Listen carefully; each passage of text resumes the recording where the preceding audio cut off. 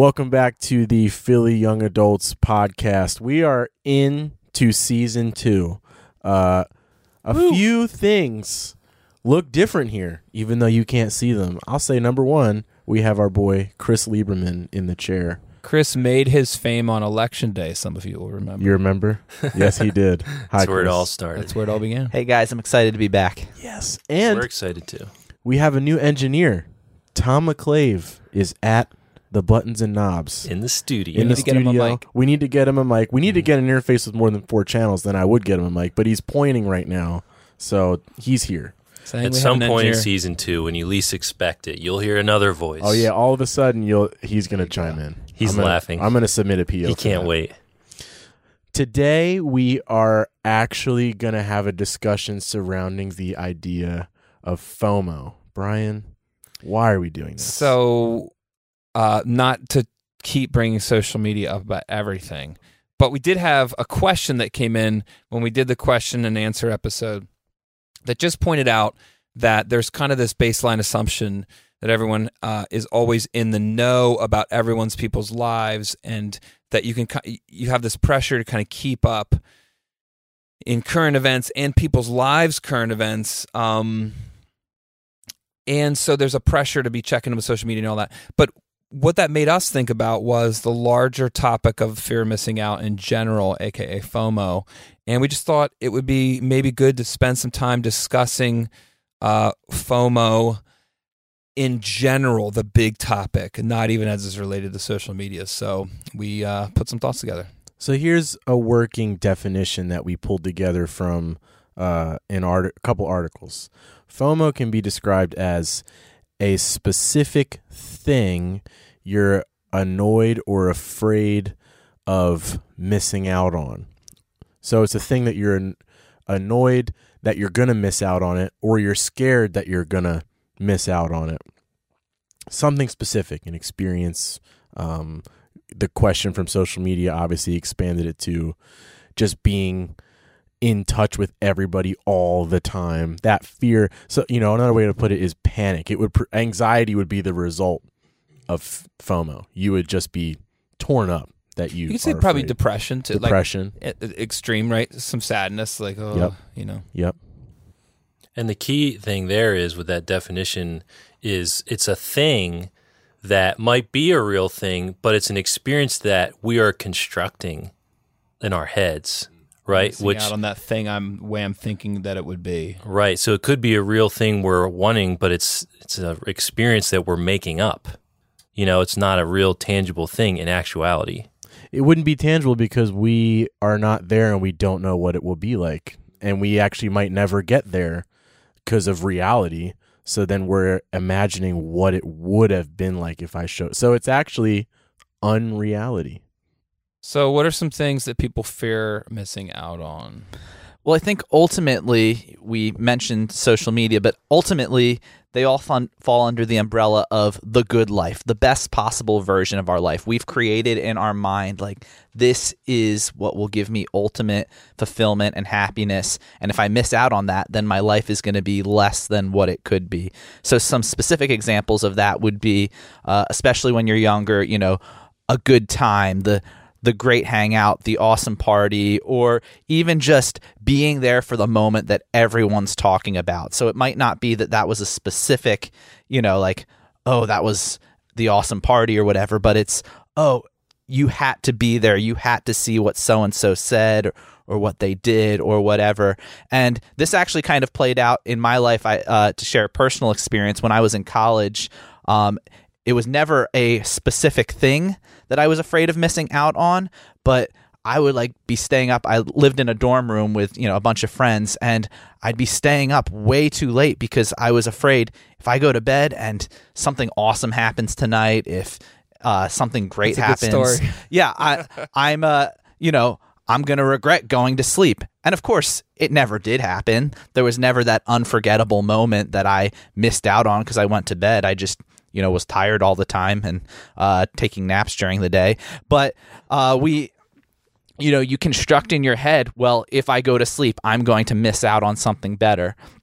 And that's something that's kind of when you're young and then you look back on it, you're thinking that wasn't super important. But then as you get older, it's sometimes bigger things. So marriage is a great example. Is people fear that what am I missing out on? What if I never get married? What if I miss the opportunity to meet that one person I was supposed to marry, or that all falls apart? Career could be a great example. You worry about, did I take the wrong career path? Am I missing out on, the most money I could make, the most fulfillment I could make, the whole follow your dreams versus doing what's practical model. Identity, you can fear missing out on recognition, fame, popularity, or even recognition, socially. You can fear missing out on being seen as someone who is, whether it's woke or whether it's whatever it might be in your identity, that thing that, not getting the recognition that you feel like, everyone looking at you as socially acceptable or socially, whatever it is, depending on what crowd you roll with. Do you think that FOMO about marriage is a uniquely Christian fear? Do you think that right now in the culture, people are worried about missing out on marriage? That's a good point. That's a great point. Off the top of my head, I think yes. I think it is more uniquely Christian. I've talked to at least one single guy from our young adults group in the past who had said they were exactly this. They were afraid they were going to miss out on being married. And I just made one real simple statement to this young dude. I was just like, that experiencing God and being Christian doesn't start and end with a wife. And he was just like, no one's ever said that to me. He was like, oh, no. like it was one of those things where he was just kind of like, I just always assume that when you're young and you love the Lord and you're in ministry and you're doing it's like you have to find a woman. Like that's just the next step. And if you don't, there's a portion of that experience that you're missing out on. That's essential. So here's the truth. There is a portion of it that you are missing out on. That's true. But that's not detracting from your actual experience of your relationship with God. And sometimes Christian men and women, I suppose, place those on the same level. My experience with God will get better once I get a spouse. And I think that that's just not true. I was also thinking that there are uniquely Christian FOMOs. Like, can you pluralize FOMO? We just did. More than one Yes. FOMO. Philly Young Adults podcast, Two FOMOs. pluralized FOMO. So Chris, since you shared such a great story, it occurred to me as you were talking, in my early 20s, I read a lot of missionary biographies. There's probably not everyone listening to this, but I'm sure a few of you guys out there will have had experiences like this. You read Jim Elliot and like a bunch of others. I think I started to get FOMO of like, I got to be really honest, the missionary life, but not just the missionary life, the famous missionary life. Like, what if no one ever writes a book about me? I was never afraid that somebody wouldn't write a book about me, but I'm 30 this year, and my entire 20s were actually plagued with FOMO with the decision that I made for work. I'm here at Calvary Philly full time, and I mean, I can't even tell you the amount of times I almost quit. I was ready to walk out because I just thought I'm doing something. This is ruining my life. Like by the time I come out of this, if something changes in the world, if my wife winds up having twins and I can't afford it, like I have done nothing. I can't. I don't know trades. That like so many times throughout my 20s, I was like, what if I'm making a major mistake? I probably didn't help you with that. Brian Weed counseled me perfectly through all of my time. But no, it's real that around my job, I was like, what if this was wrong? Like I dropped out of college. I jumped in here by the time I was 21. Like what if I made a mistake? Like what, I feel that. Yeah. And in all of these things, it's kind of like you were saying at the beginning, we create these parallel what we think are of as realities that are really just unrealities of there was this better version of me that didn't get this job, but at 24, I, went off and I got this dream job and everything turned out so much better. Yeah. And I, the same thing with marriage is there's this alternate timeline of my life in which I got married at 22. I had 2.5 kids and a white picket fence and everything was perfect. Oh, and also, if you're a Christian, I was on fire for the Lord and never had a single moment of doubt or, struggle. Like these are all of these alternate realities we create in our mind, and we have to remind ourselves they never really existed. Yep.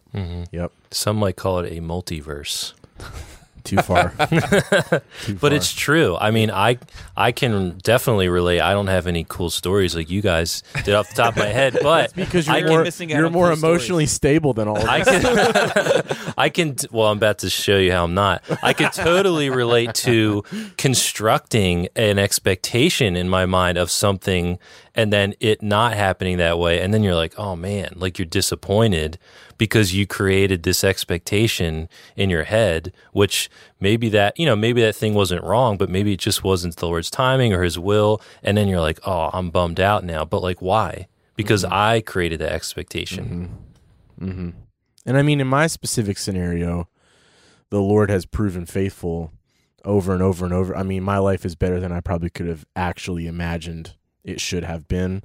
And the provision surrounding my present circumstance proves I wasn't making mistakes, my entire 20s.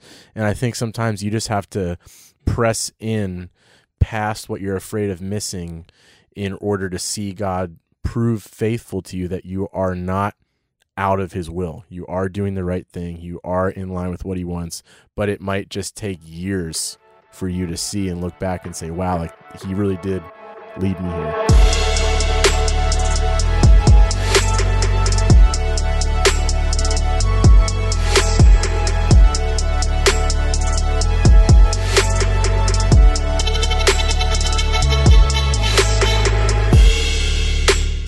So I have some scriptures here, and one of the things I would like to, we want to sort of, I guess model would be the word, is one of the great things about reading the Bible is that so much of what we struggle with, you can find answers to, but they're not, because the Bible is God's word and not my own solutions fed back to me, they're usually not exactly the way I would think of the problem. Sometimes they reframe. Sometimes, the Bible will reframe a problem for you, or it'll give you a solution that wouldn't have never occurred to you. And those are the things I think that help us learn the best, learn the most, because they tell us what's really going on. And so I might come and say, I have this problem in my life where FOMO is just a constant plague, once or twice a week. It's like overcoming me or whatever, however it works. And I might be like, I really need help from the scriptures. And then the Bible, doctors do this, right? They give you solutions or tell you that you have a problem that you just never would have thought. I went to the dentist recently. I was sure I had a cavity, but no, I had no cavity at all. Good news. Bad news. You need a root canal. So that's just not what I thought the issue was. The issue was my tooth was breaking, and I just wouldn't have guessed that. But the guy who knew told me. And so the Word of God tells us what's really going on and tells us what we really need. And if we let it, we'll find solutions to things like FOMO, which may have never been the solutions we were thinking of. So I have some scriptures grouped into 3 or 4 different groups, and we're just going to discuss them here. And I'm sure, anyone who's studious could go and find more. There's probably more that we're not even touching, but here's just a few. So I'll read the first one. We can talk about it, and we'll bring other scriptures in. Galatians 6:9. Paul writes, "Let us not grow weary while doing good, for in due season we shall reap if we do not lose heart." So I want to assume something. Let's assume this verse comes to someone who has a life that's basically in order. They're not living in flagrant, sin or illegal activity. They're not just completely wasting life. They basically have a life that's in order, and yet they get plagued feeling like they're missing out on other good things they don't have, whether it's a moment in time thing or an evening thing or big life things like, we mentioned marriage. This verse from Paul tells me that I shouldn't grow instead of looking at what I don't have, I should look at the good things God has given me to do. I shouldn't get tired of doing them, which again is not something I would think of as a remedy for FOMO, but I think it actually is, because then he says, because in due season we're going to reap if we do not lose heart. And so he says, don't lose heart, aka grow weary, and stop doing the good things you're supposed to do. Don't let FOMO, don't let what you're missing out on impact what you do have and what you do have to do. Don't let it make you weary of your life. Don't let it make you think your life is dumb. And then you stop actually acting on the good things God's given you. Why? Because Paul says if we are faithful with what God's given us to do, we will reap. Now, he doesn't say what we'll reap, but the point is we will get good fruit. We will get produce. We will get rewards for our labor. We know that we're going to talk about this. There's eternal aspects to that, but it's probably not only eternal. And I guess the first thing I wanted to say is it's worth it to continue in the life God's given you. Full stop. It's going to be worth it. You will reap. And I think whenever FOMO assails me, I could go, but wait, God's given me a good life to live. And if I continue faithfully, I'm going to reap. So that was the first thing I thought.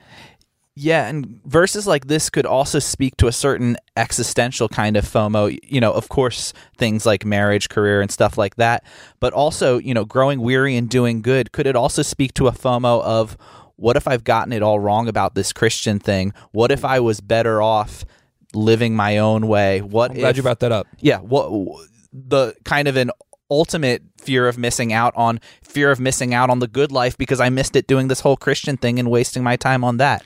I mean, I know those Isn't that thoughts. an interesting temptation, so at the core of what it means to be a Christian, and you can be assailed with that kind of FOMO. Exactly, and I mean, I know that those doubts have creeped into my head, and I have a hard time believing I'm the only Christian who has ever thought that. Is this whole committing my life to following Jesus thing even worth it? And Scripture says it is, but not because, all right, it's instantly going to be apparent, but that it uses the sowing and reaping metaphor, is that you're sowing these good things and you might go through a short or a medium or a long period of hardship, but in the end you reap. And right, that's so good, Chris. I'm actually really glad you said it because I wasn't thinking that, but I'm sure there's people listening who are like, oh yeah, totally. That's a total temptation Christians feel, that in choosing the way of Christ, there are a lot of things we're going to forego, and you get tempted and think you're missing out. And Paul addressed that, right, in the passage where he says, if Christ is not risen from the dead, then we are of all men most to be pitied. In other words, if all we had was the Christian life now, you should pity us if Jesus wasn't really risen from the dead. A very interesting take on the Christian life, because there are great things about being a Christian. It's not that they're not, but there's also things that Paul went through that he expects Christians to go to. He says, this is not worth it if Jesus is risen from the dead. But then he goes, but now Christ is risen from the dead. In other words, all the future hopes have been guaranteed by the resurrection of Christ. Yeah, that's cool. I think what you guys are saying is really getting to the essence of FOMO, in that it forces us to focus on what we don't have. Yes.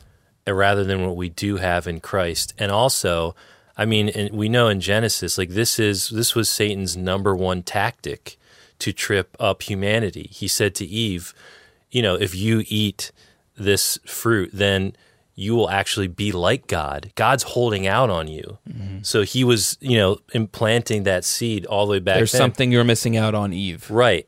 And it makes me think of 1 John, where he says, God's commandments are not burdensome. The enemy wants us to think that God's putting a burden on us. We have to follow these rules, right? But that's such the wrong mindset. We're focusing on, or fearful of what we might be missing out on. And that's a tactic of the enemy since the very beginning.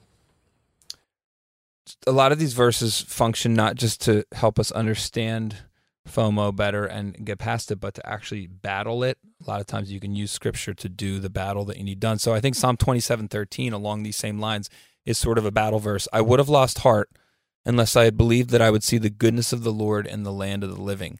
I think that when you get assailed with these thoughts, like, things I don't have, or what's really going on with my life, you could use a verse like this, and you could say, the Scripture tells me, I will see the goodness of the Lord in the land of the living. I can just repeat that to myself.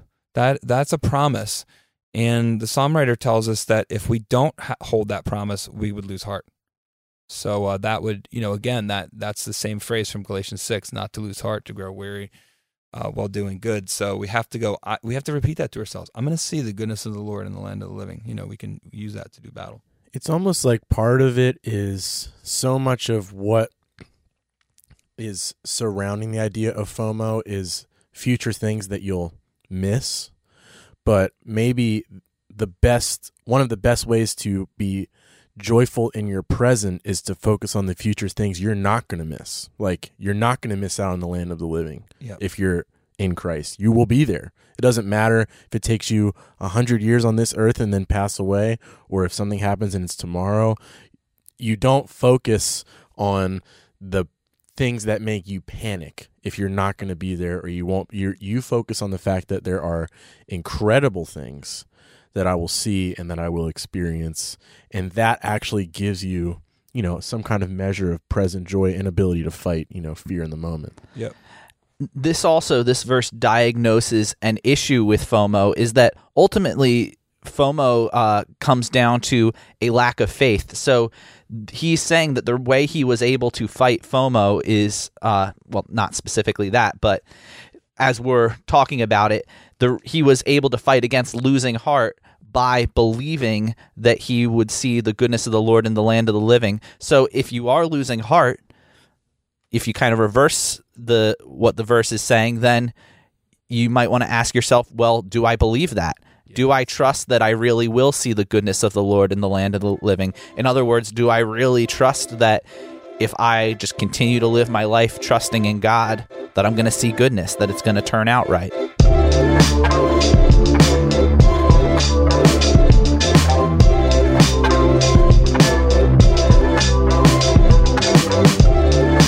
What's up, guys? This is Josh. Thanks for listening to the Philly Young Adults podcast.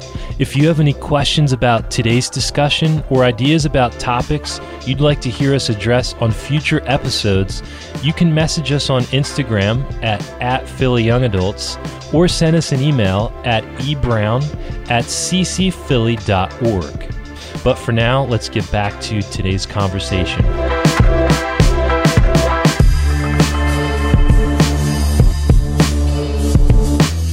Yep, so here is another thought, a couple shots of scripture here. So Philippians 4:19, and this goes right on with what we were saying. Paul writes, "My God shall supply all your need according to his riches and glory by Christ Jesus." This is a theme that runs through scripture, that we can trust God to supply our needs. And I think this would be a battle verse too. God will supply everything I need.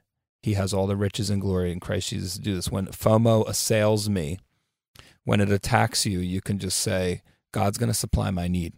And I think if you say that in that moment, it immediately becomes clear that FOMO wants to say, yeah, well, he's not doing that right now. Or, because again, there's the FOMO of, I don't have this life situation, keep using the marriage as an image, as the example. There's probably other things. There's that, he's not supplying it right now. There's also, again, I think there's I'm stuck at home, it's Friday night, and people, who's out having a good time? Why didn't I get invited, or why can't I go? Maybe not, but I think that's probably something people deal with. And is God supplying my need right now? And I just think that verses like this say, he will, I can trust that he is. You have other verses too. You have Psalm 23, right? Classic. The Lord is my shepherd, I shall not want, which means I shall not be in want. I shall not be lacking. I know other Bibles say I shall lack no good thing, right? Yeah. Brian, what would you, or anyone for that matter, what would you say to a Christian who was single, who had this, I think, again, marriage is a pretty popular one. Popular is probably not the right word. Common, I would say, maybe for Christians.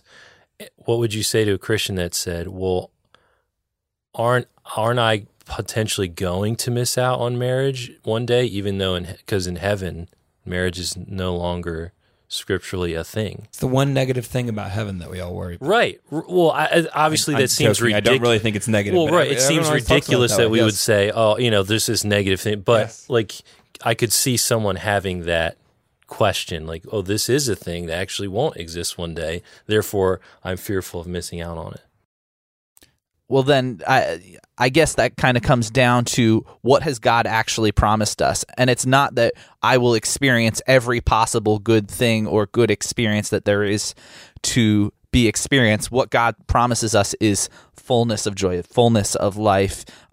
He promises that we'll see his goodness in the land of the living. And that might not, for one particular person, happen to be, for example, marriage, or it might not be a multi-million-dollar career, or whatever it is. He doesn't promise us every single one of those things, but he promises us just that fullness of joy. Yeah, so this is good, because this pushes us to think down the line of the temptation. If we say, but what if I don't get married? I mean, we aim this at the young adults group, which at our church is under 30, but we have friends that have graduated from the young adults group. That's a funny term, graduated. They've We have a out. ceremony and A everything. diploma, it's on the wall. I said that. And they're not married, and maybe they're hitting their even 40s, and they could say, right, Brian, but it's not happening. And as we just said, it's not happening in heaven. But if someone, when we begin to struggle that way, I think to Chris's point, what we're actually saying is not that I won't get married, but the fear, if the fear is attached to it, and then I won't be what? Fulfilled, complete. And God comes to us and goes, yes, you will. Right? So if I say, but God, if I don't get married, I won't be fulfilled. He said, yes, you will. Well, am I going to get married? Well, maybe not. If you don't, God says, but you will. And that's what you're saying. Like the promise is, you don't have to worry if you don't have the thing that you want to fulfill you, because God promises the fundamental thing. He promises fullness of joy. He promises significance, meaning, and a never-ending life. He promises a name that can't be snuffed out. He promises that you will be included in the family. And so I think what you're saying, Chris, is so helpful is, if I say, but I have to have this thing to get there, and God says, no, I can do it without that thing. Mm-hmm. It's kind of like 2 Corinthians 9 and 8, verses 8 through 9. And God is able to make all grace abound towards you, that you, always having all sufficiency in all things, may have an abundance for every good work. As it is written, this is so cool, He has dispersed abroad, He has given to the poor, and His righteousness endures forever. Those things are true and happening towards you and for you, no matter what other thing is happening in your life. It's not that you experience those things once you hit this milestone. God has already done that. He's already provided sufficiency. He's already dispersed abroad. He's already given His righteousness out. So you, no matter where you're at, can receive that and be sufficient no matter what station of life you're in. And 2 Corinthians 9:8 is classic. So this is another verse, and just I do these kinds of things myself. So imagine I come to God and I say, I'm lacking these things. I'm not happy because I don't have this or that. And then what if I tell myself, imagine that 2 Corinthians 9:8 is God's answer to me. So I come to Him and I say, I don't have this thing. And he says, well, I will make my grace abound towards you so that you have all sufficiency in all things, and then can have an abundance for every good work. And my first thought might be, I'm not talking to you about if I can do good works. Like, why are you even bringing that up? I'm telling you I don't have this thing or that thing. And God might say again, but I'm going to make you sufficient to do every good work. Now, if He insisted on that was His answer and just made me stand there and think about it, and I imagine Jesus just looking at me like, right? I guess what He would be telling me is, I will be fulfilled if I have an abundance for every good work. Oh, there's other things to think about. Is God equipping me to do His work in the world? I guess if I don't have this thing, can I still serve God? The answer is always yes. So that means I can find the fullness of God's plan for me if I let Him redefine what I'm looking for out of life. And whenever I find that stubbornness welling up on my heart and saying, no, I will not let Him redefine what He wants for me in my life, then I'm not willing to let Him be God. We all face that, and we all could not face it today and face it tomorrow. So no one stands above anyone else in this. This is a thing but whenever we face that moment, we have to go, I have to let God be God. Yeah, and I think that when we have these sorts of temptations, once again, the marriage one is the obvious one, is FOMO immediately. Sorry, single people. But FOMO, speaking from experience, immediately causes you to look at someone else and be like, all right, well, everything else about me and this person is the same, but he got to get married and I didn't. And now his life is so much better. I mean, ultimately, and this might not be a satisfactory answer for some, but it just reminds me of the words Jesus said to Peter when He was asking about what Peter had for John's life, and He said, what Jesus had for John's life.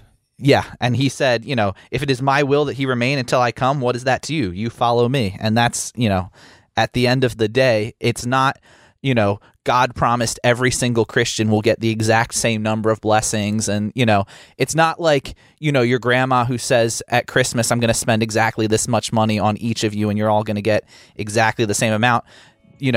One guy might get these blessings from the Lord and another guy might get these. And, we see in Scripture and in life, blessings and also sufferings are not equally distributed among people. But at the end of the day, it's not, well, I got this and he didn't, or I didn't get this and he did. It's, all right, what's that to you? You follow me.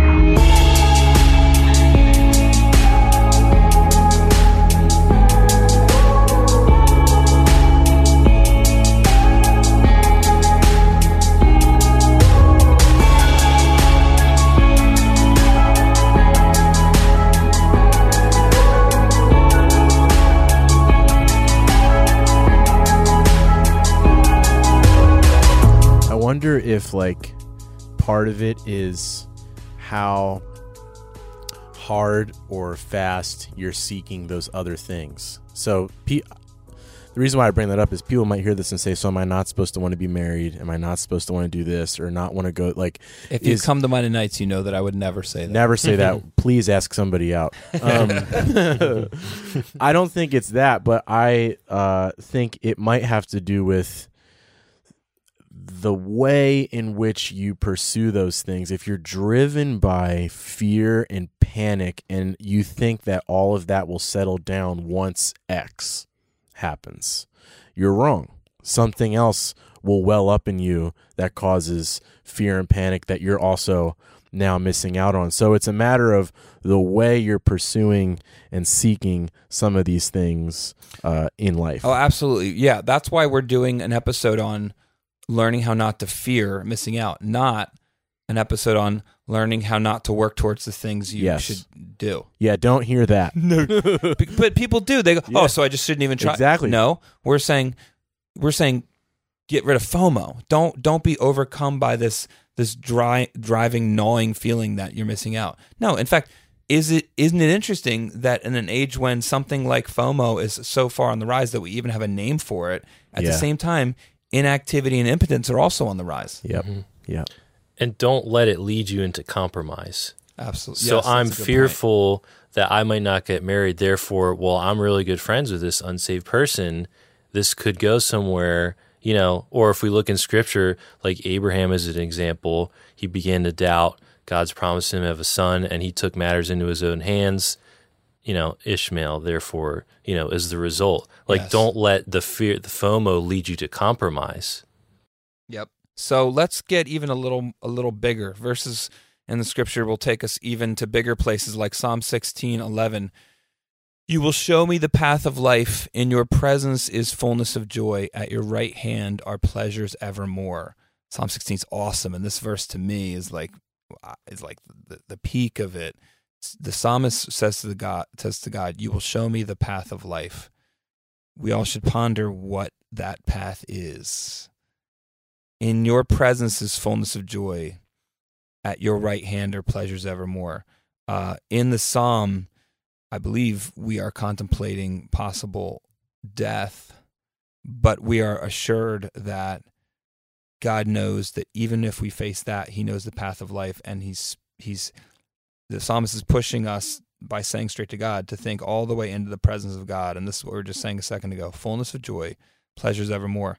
That's the ultimate promise there for those who know the Lord.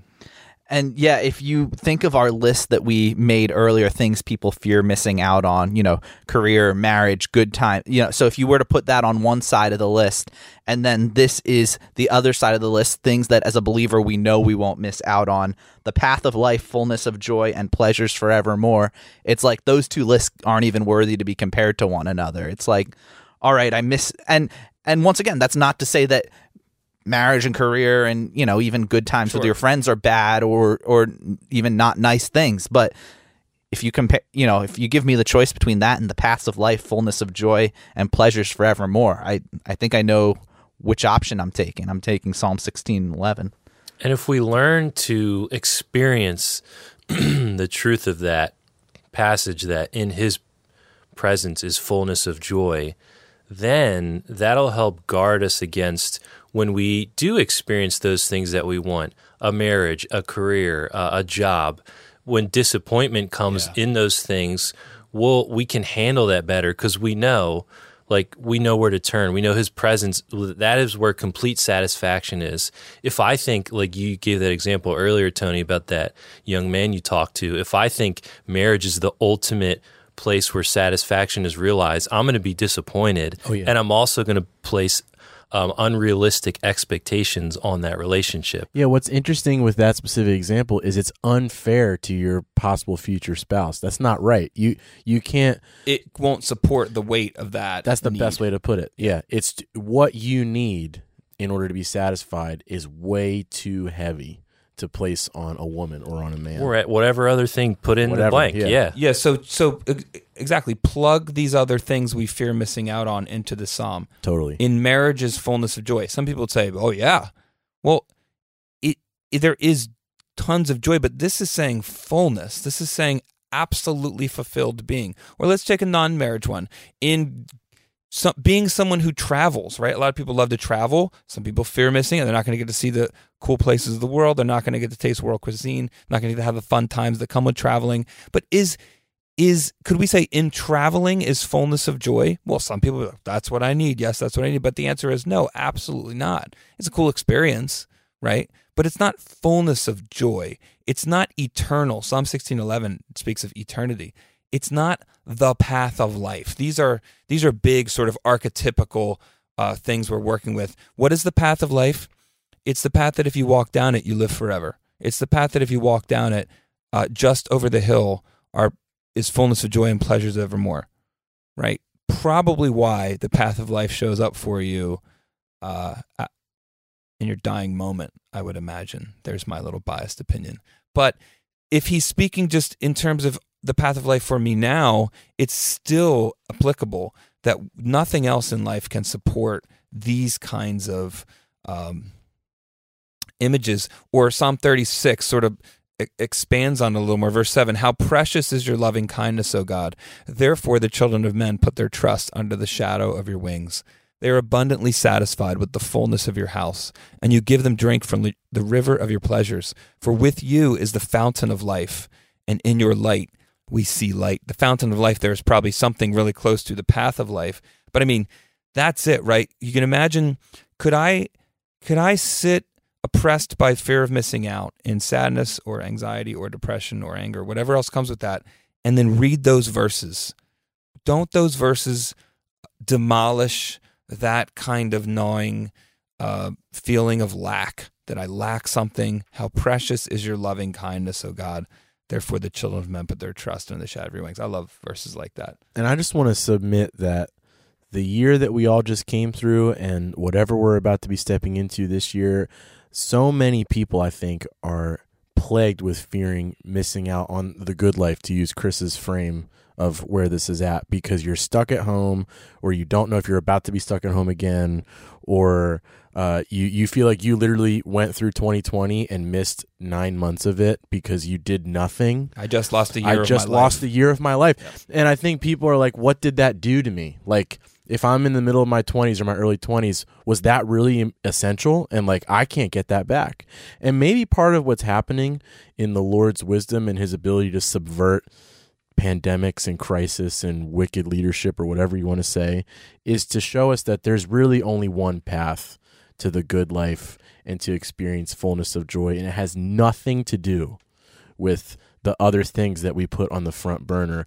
And we're finding that out because all that other stuff just got ripped from you because of a mandate. And did I really lose, if I lost a year of my life, did I really just lose 1/80th of my life? Or, you know, those of you that are in your 20s, probably you think of your 20s as like, you really got to get a lot out of them because that's the best part of life. That's what I've always heard. So you just lost 1/10 of your life. Yeah. That's a big chunk. That's huge. You never get it back. But a Christian who lives forever, if you're going to live for 10 million years, how much of your life did you just lose? And the fractions and the things we're worried about missing out on get smaller and smaller and smaller as we incorporate in eternity and the infinite presence of God. Okay, so yeah, that felt long, but actually, in the long range scheme of things, it wasn't that big of a loss. Mm-mm. It wasn't. I mean, Jesus missed out on his 40s, 50s, 60s, and 70s. Yeah. But he didn't miss a thing, as we know. Psalm 84 says it like this: this is a lot of this in the Psalms. A day in your courts is better than 1,000. I would rather be a doorkeeper in the house of my God than dwell in the tents of wickedness. For the Lord God is a sun and a shield. The Lord will give grace and glory. No good thing will he withhold from those who walk uprightly. O Lord of hosts, blessed is the man who trusts in you. God is not going to withhold any good thing from those who walk uprightly. Yeah. And if I'm reading a scripture like that daily, this is why we need to, have his word hidden in our hearts. It's going to help me trust that, and the Holy Spirit impress that on my heart on a daily basis, where the enemy every day, we know there's a spiritual battle behind the scenes. He wants to distract us from those great truths like you just read, Brian, in the Psalms there. But if we're mindful of those things, that he will provide all those things that we need on a daily basis, it's going to help combat those thoughts that we're missing out on things we think we need. And this is another mind tweaking thing, right? All these scriptures do this. So I'm fearing that I'm missing out on something. This scripture comes to me and says, but God's not going to withhold any good thing from you. Now, Chris, your point is great. That scripture doesn't promise he will give you everything that you can see is good in the world. It's just saying whatever good things you need, he's not going to withhold something that he knows would have been ultimately good for you. In other words, that you would be missing out with a capital M&O. You're not going to arrive in his presence and have him say, so, I really actually messed up with your life. I kind of forgot to provide this for you, and I never really got around to giving you this thing. And yeah, you kind of ended up living a half life the whole time. My bad. Yeah, I was going to say my bad. My bad. And you're going to be like, oh, I think Paul in 2 Corinthians 4 would say the things that are not seen, to use, you were saying he's not going to add you everything that you can conjure up that you're familiar with. The things that are not seen are the things that you actually need the most, that he will not withhold from you. You will get those things. C.S. Lewis illustrated that in a lot of his different works by saying that heaven, eternity, is more solid than our world here. He says we think of the spiritual world as almost like a gas. Yeah. We think that Jesus could walk through walls when he was raised because he was less than solid. So the solid, but actually in trying to illustrate what is actually the way the Bible talks about these things, C.S. Lewis said, actually eternity is more solid. The reason Jesus could walk through walls is because they're mostly empty space. And we know that's actually physically true, right? Mm-hmm. And that heaven, he has that story where people who don't belong in heaven get to go see it. And even the blades of grass are like metal razor blades, and they pierce their feet. It's too solid, too weighty, and that's actually very biblical. The Bible's words for glory can also be translated as weight. The glory of God is the weight of God. He is, the scientific concept of mass has to do with inertia, solidity, and weight. And if something is, the more massive it is, the harder it is to move. The more substantial it is, it creates gravity. You have to reckon with it. And eternity is seen as being, I just love the way Lewis put it, more solid. So the good things that are coming are more solid and weightier and therefore more eternal than whatever thing I might miss out on in this earth. And there is a kind of Christianity that preaches you're going to actually get all the things you want in this earth, and that's how it keeps people going. But the Bible doesn't really lead us to think that way at all. That's the exact opposite of what Paul says in 2 Corinthians 4.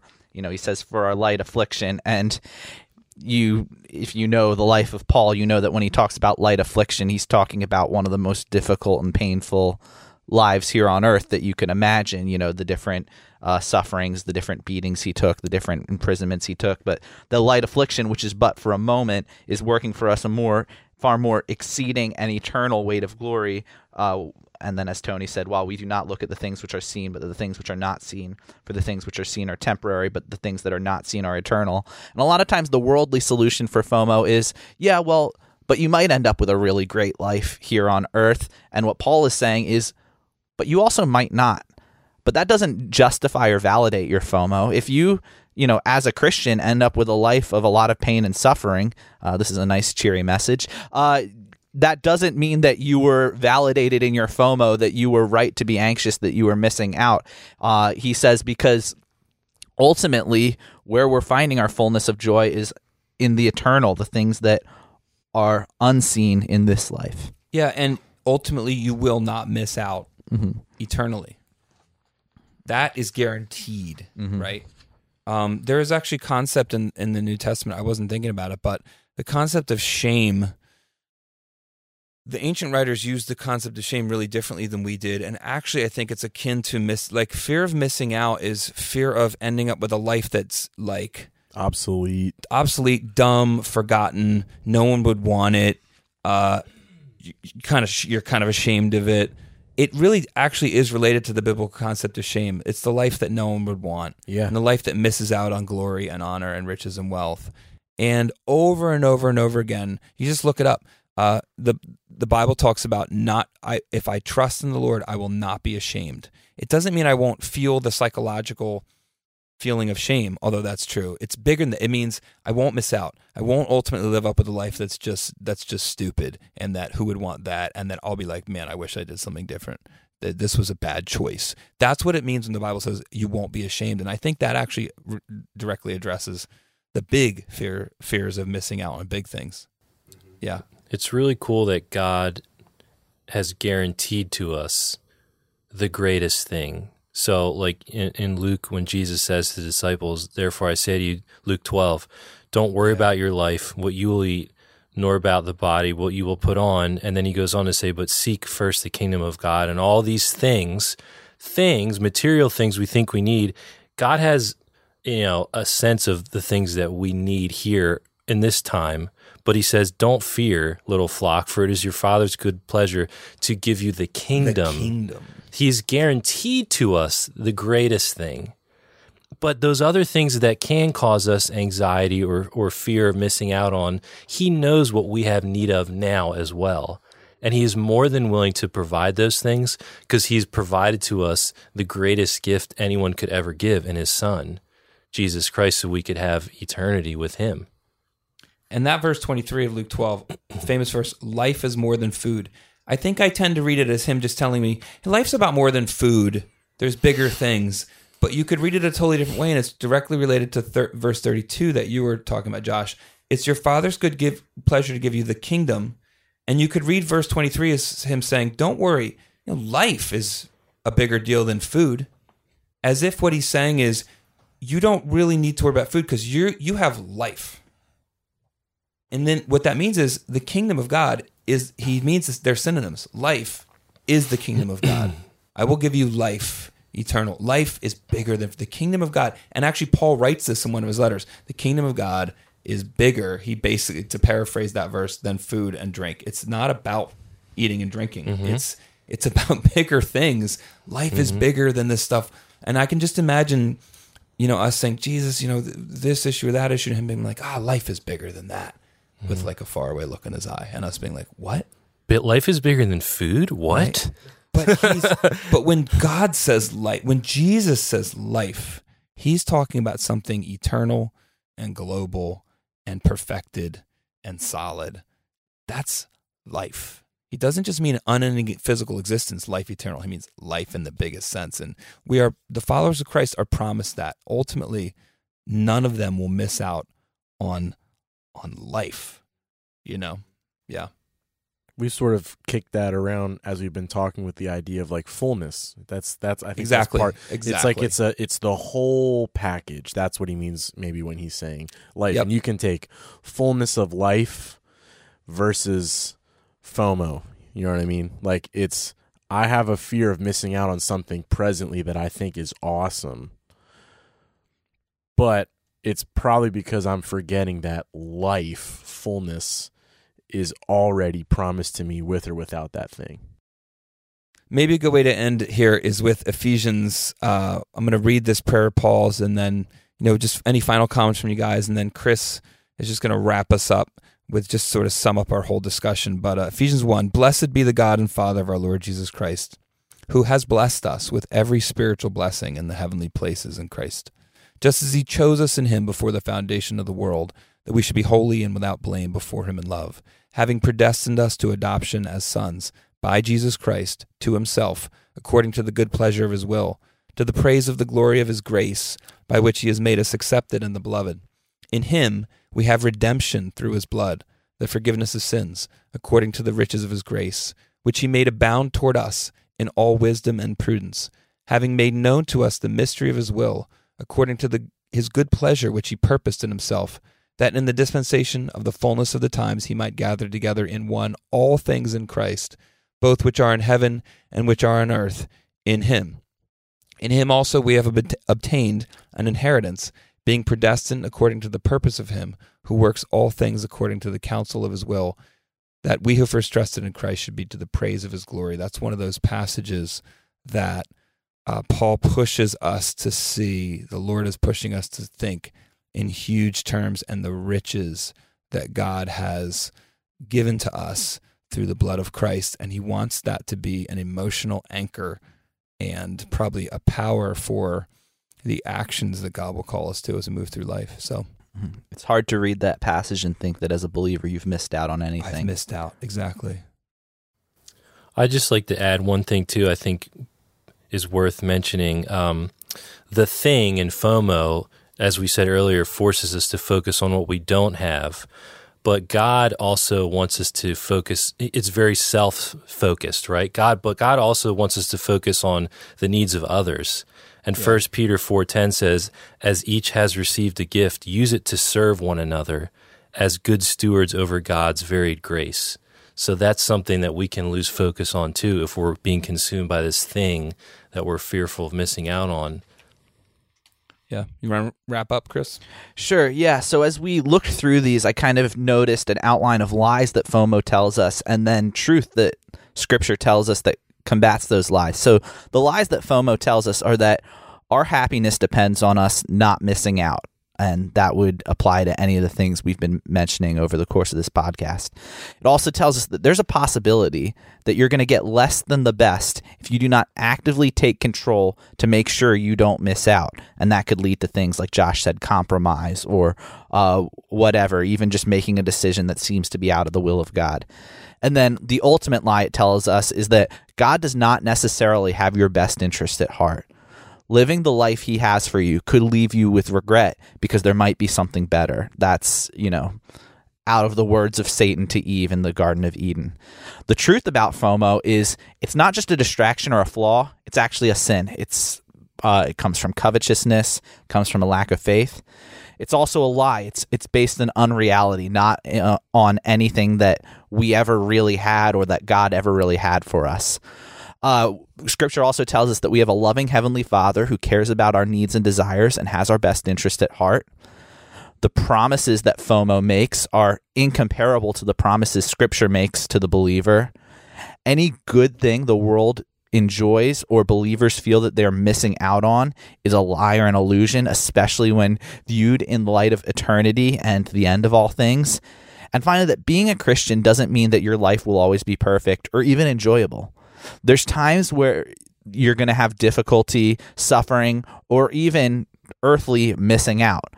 But what we don't have to fear is ultimate missing out, or having God's best be less than what we could have had if we had gone in the other direction. We're going to do little meditations next week on characters in the Bible who combated FOMO as we see it today. Obviously, there is no verse that will say that, but based on our conversation, based on things we're seeing in Scripture, 5 days of meditation, Monday through Friday, on biblical narratives that actually combated it, real people that lived in history that went through things that they were afraid of missing out on and how they worked through that with God. And we hope that those meditations will help you too. They'll be short since you just listened to basically the knockdown, drag out conversation on FOMO. So much love. See you later. See you.